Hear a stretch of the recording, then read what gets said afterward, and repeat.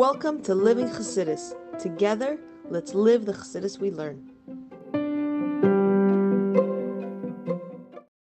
Good morning, everybody, and welcome to Chassidus in the morning. 15 minutes to change our lives. Like Aleph, Vayigash. Basically, we're going to discuss something very interesting. Now we're going to go straight into a lesson in Hayron of Hashem. We're going to discuss how Yehuda had the guts, maybe a little crazy, speak to Yosef, and the results. Let's see. Okay, Al Pasuk on the Pasuk. Vayigash of Yehuda, and Yehuda approached him. Tamar Zal, the rabbi say, comes in the Medrash.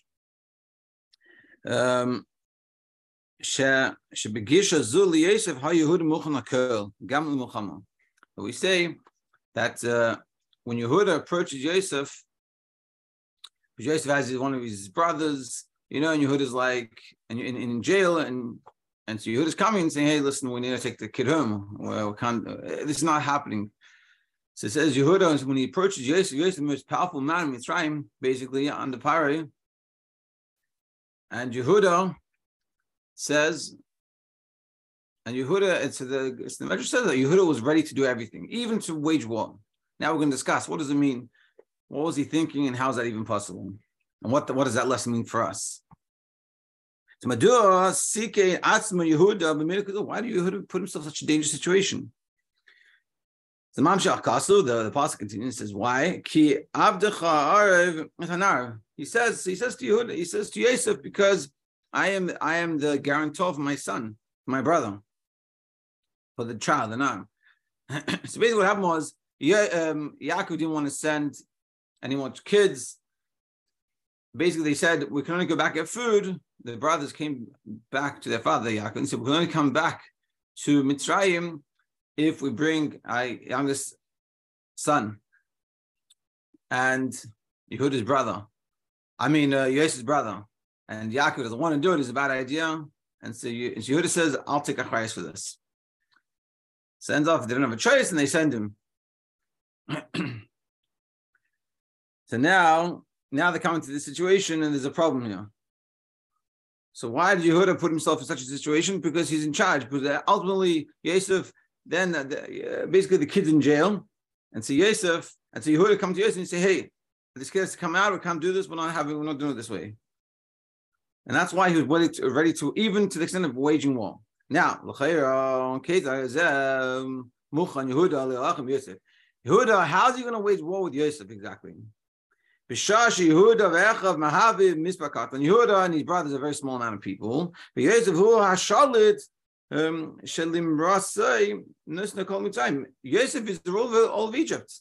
Yosef has control of all of Egypt. Yehuda and a few of his brothers, they don't stand a chance against Yosef. So what is Yehuda coming to say? I'm ready to wage war. I'll do whatever it takes. I can go fight you. I'm saying, where's the logic? You're not going to win this war. You have no chance. What's the point? Now you could say, what do you mean? But Yehuda was a very strong guy. We know, like it says, but even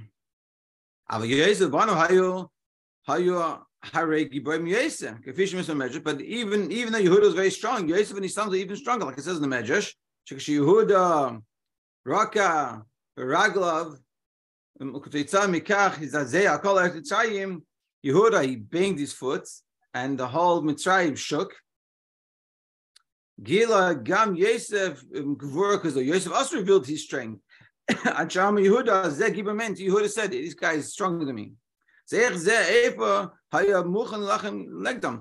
now, even according to the Medrash, that we see how Yehuda was very strong, but Yosef was even stronger than Yehuda, and Yehuda admits this. So if so, why is Yehuda willing to wage war with Yosef? It's a victory. He's not going. There's no victory. He's sure not going to win. What's the point? So what's the reason why Yehuda did this? Biglal ha'uvda Yehuda natal al shichmai es ha'achrayus leitzig es Binyamin lifnei Yaakov. Because in front of Yaakov, he said, "Ki avdecha erev ana." He said, "I'll take care of Binyamin." That's what Yehuda said to Yaakov, and now he's in charge. He has to take care of Binyamin. The fact that he took it upon himself to do this, That's enough. Now you could say, what do you mean? But it's not worth it. You're going to die in the process. We have so many good brothers, we're all good. So one guy will lose.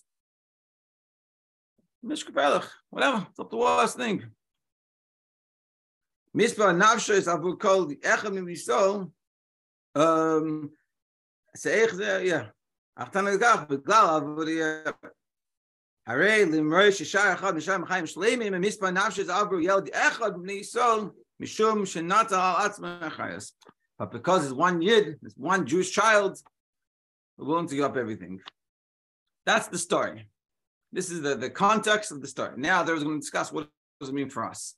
Just to clarify the story again, that Yehuda comes and starts to speak to Yosef, and it says in the Medrash, it says in Razal that Yehuda is willing to do whatever it takes, even to wage war.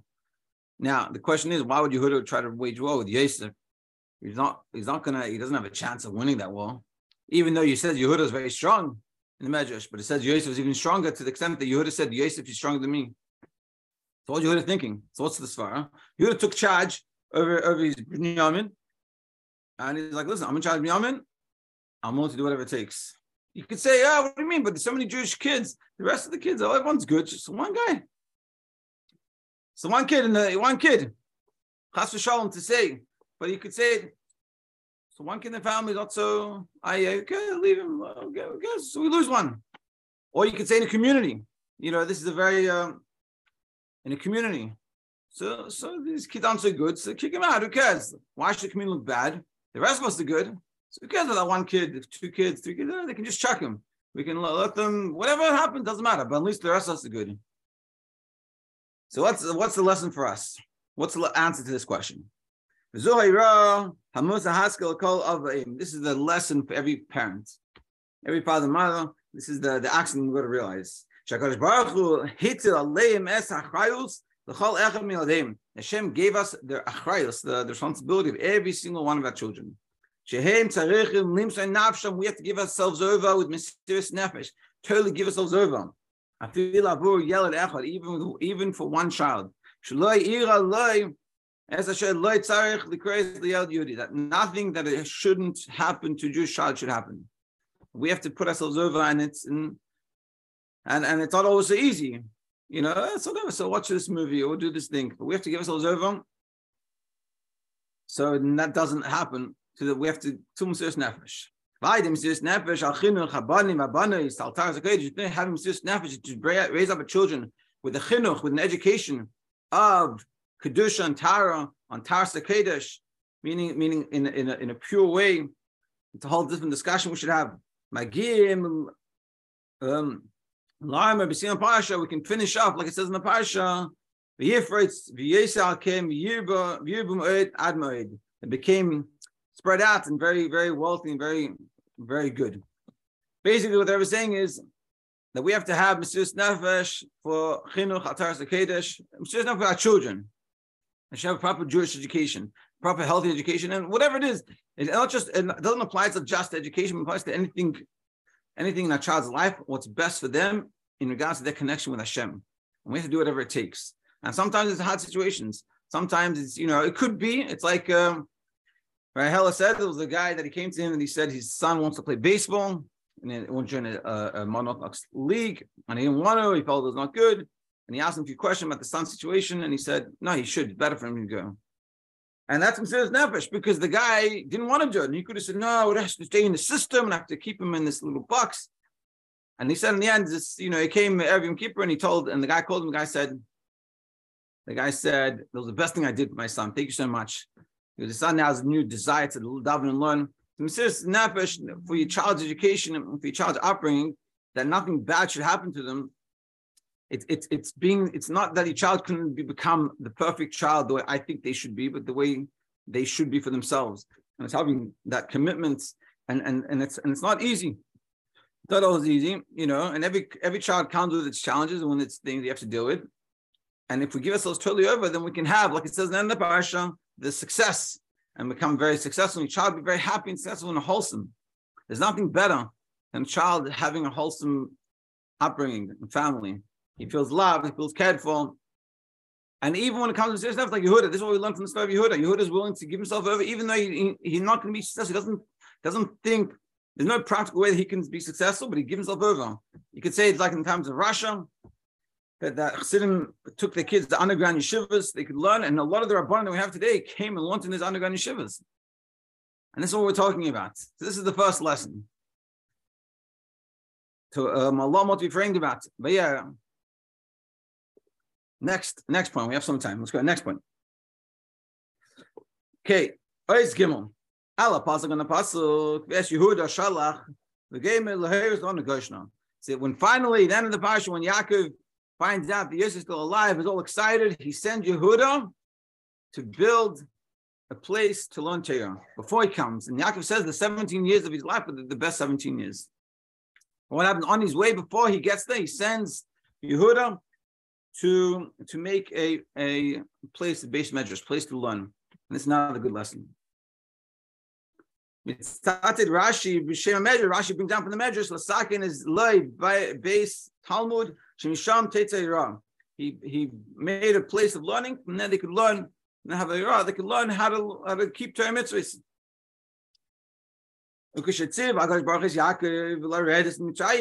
When Hashem commanded Yaakov to go to Mitzrayim, Yaakov was worried to go to the fun of he worried to make sure there's yeshiva first.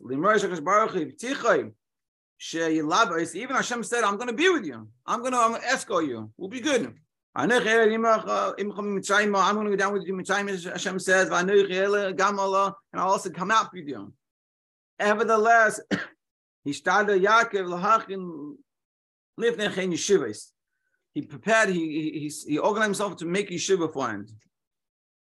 And only then he went to Mitzrayim with Hashem. Mishum she'yeshiva is hey misay the kiyum shabnei Yisrael, because the yeshiva is the foundation of the Jewish people. And I think this is a very fundamental point. Yeshiva, the purpose of yeshiva is not to gather information. It's a very important understanding. When the Frierdiker Rebbe, when he came to America and those Chassidim and the Tenchet Tzimim and Bachim were running during the Second World War, he always pushed they should try to learn. Should always constantly have a place to learn. They went to Shanghai and they opened up the yeshiva branch, and I thought about it for a little bit.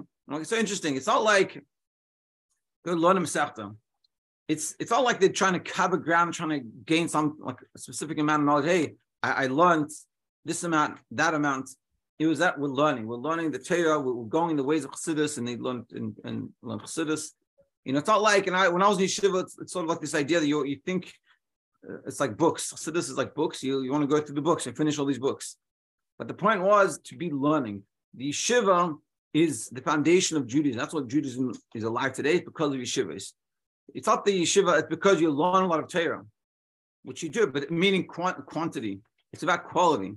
It's about you'll be learning this idea, and you'll spend a year learning 1-2 ideas, listening Gemara. And you'll learn and delve it in depth. Because you're learning Hashem's Torah. And this is sort of the yeshiva we're talking about. We're not talking about just learning yeshiva. So you go to college and you study to be a mathematician. You go to yeshiva to get a diploma. It's not what we're talking about. We're talking about yeshiva is that it's the foundation of Torah and Yiddishkeit, and it's meant to shape the child that goes to the yeshiva and meets Hashem in the proper path, that he's hanacha, the way he looks at the world and the way he interacts with the world and the way he lives his life is in a specific, special way. And he's Avos Hashem and Yiras Hashem and his Kabbalah and all these things, all these fundamental things, that's what we're meant to be getting in the yeshiva. And that's sort of the idea. And that's what we're saying. That even Yaakov, even though he's going with Hashem and Hashem is promising, I'm going to be with you, we're going to take care of it, he still makes yeshiva. Yeshiva is the foundation of everything. It's like I was reading my son a nighttime book yesterday about the Gemara. It's actually a very nice book. And it says, and it teaches about like the how the Gemara formulated and how halacha comes about and stuff. And one of the things it says over there, when the printing press came, so they started printing like 44 years after the printing press was first established in 1440. Then 1484, they started printing Gemara. They got like 16 Masechtas, and then they stopped, weren't able to finish. And it was like a whole big chiddush. Now you can have so much more printing. And so basically the Christian priests, they understood that learning Gemara is what keeps Judaism alive.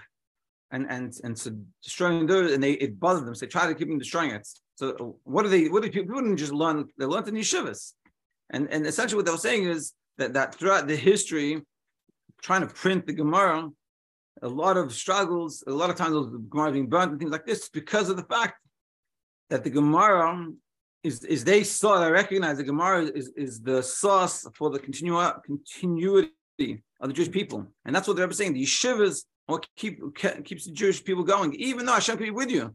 You need yeshivas, and so the yeshiva is not just the idea of a yeshiva. We're going to talk about it. It's also about how we're sending our kids to the yeshivas. Let's see. I guess we'll stop here and we'll continue tomorrow.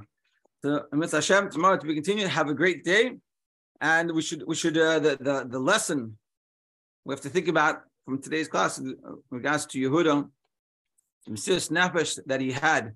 And Mesiras Nefesh could be standing up to the school and saying, "Hey, why are we teaching these things? This is not a proper thing to be taught for the Jewish kids."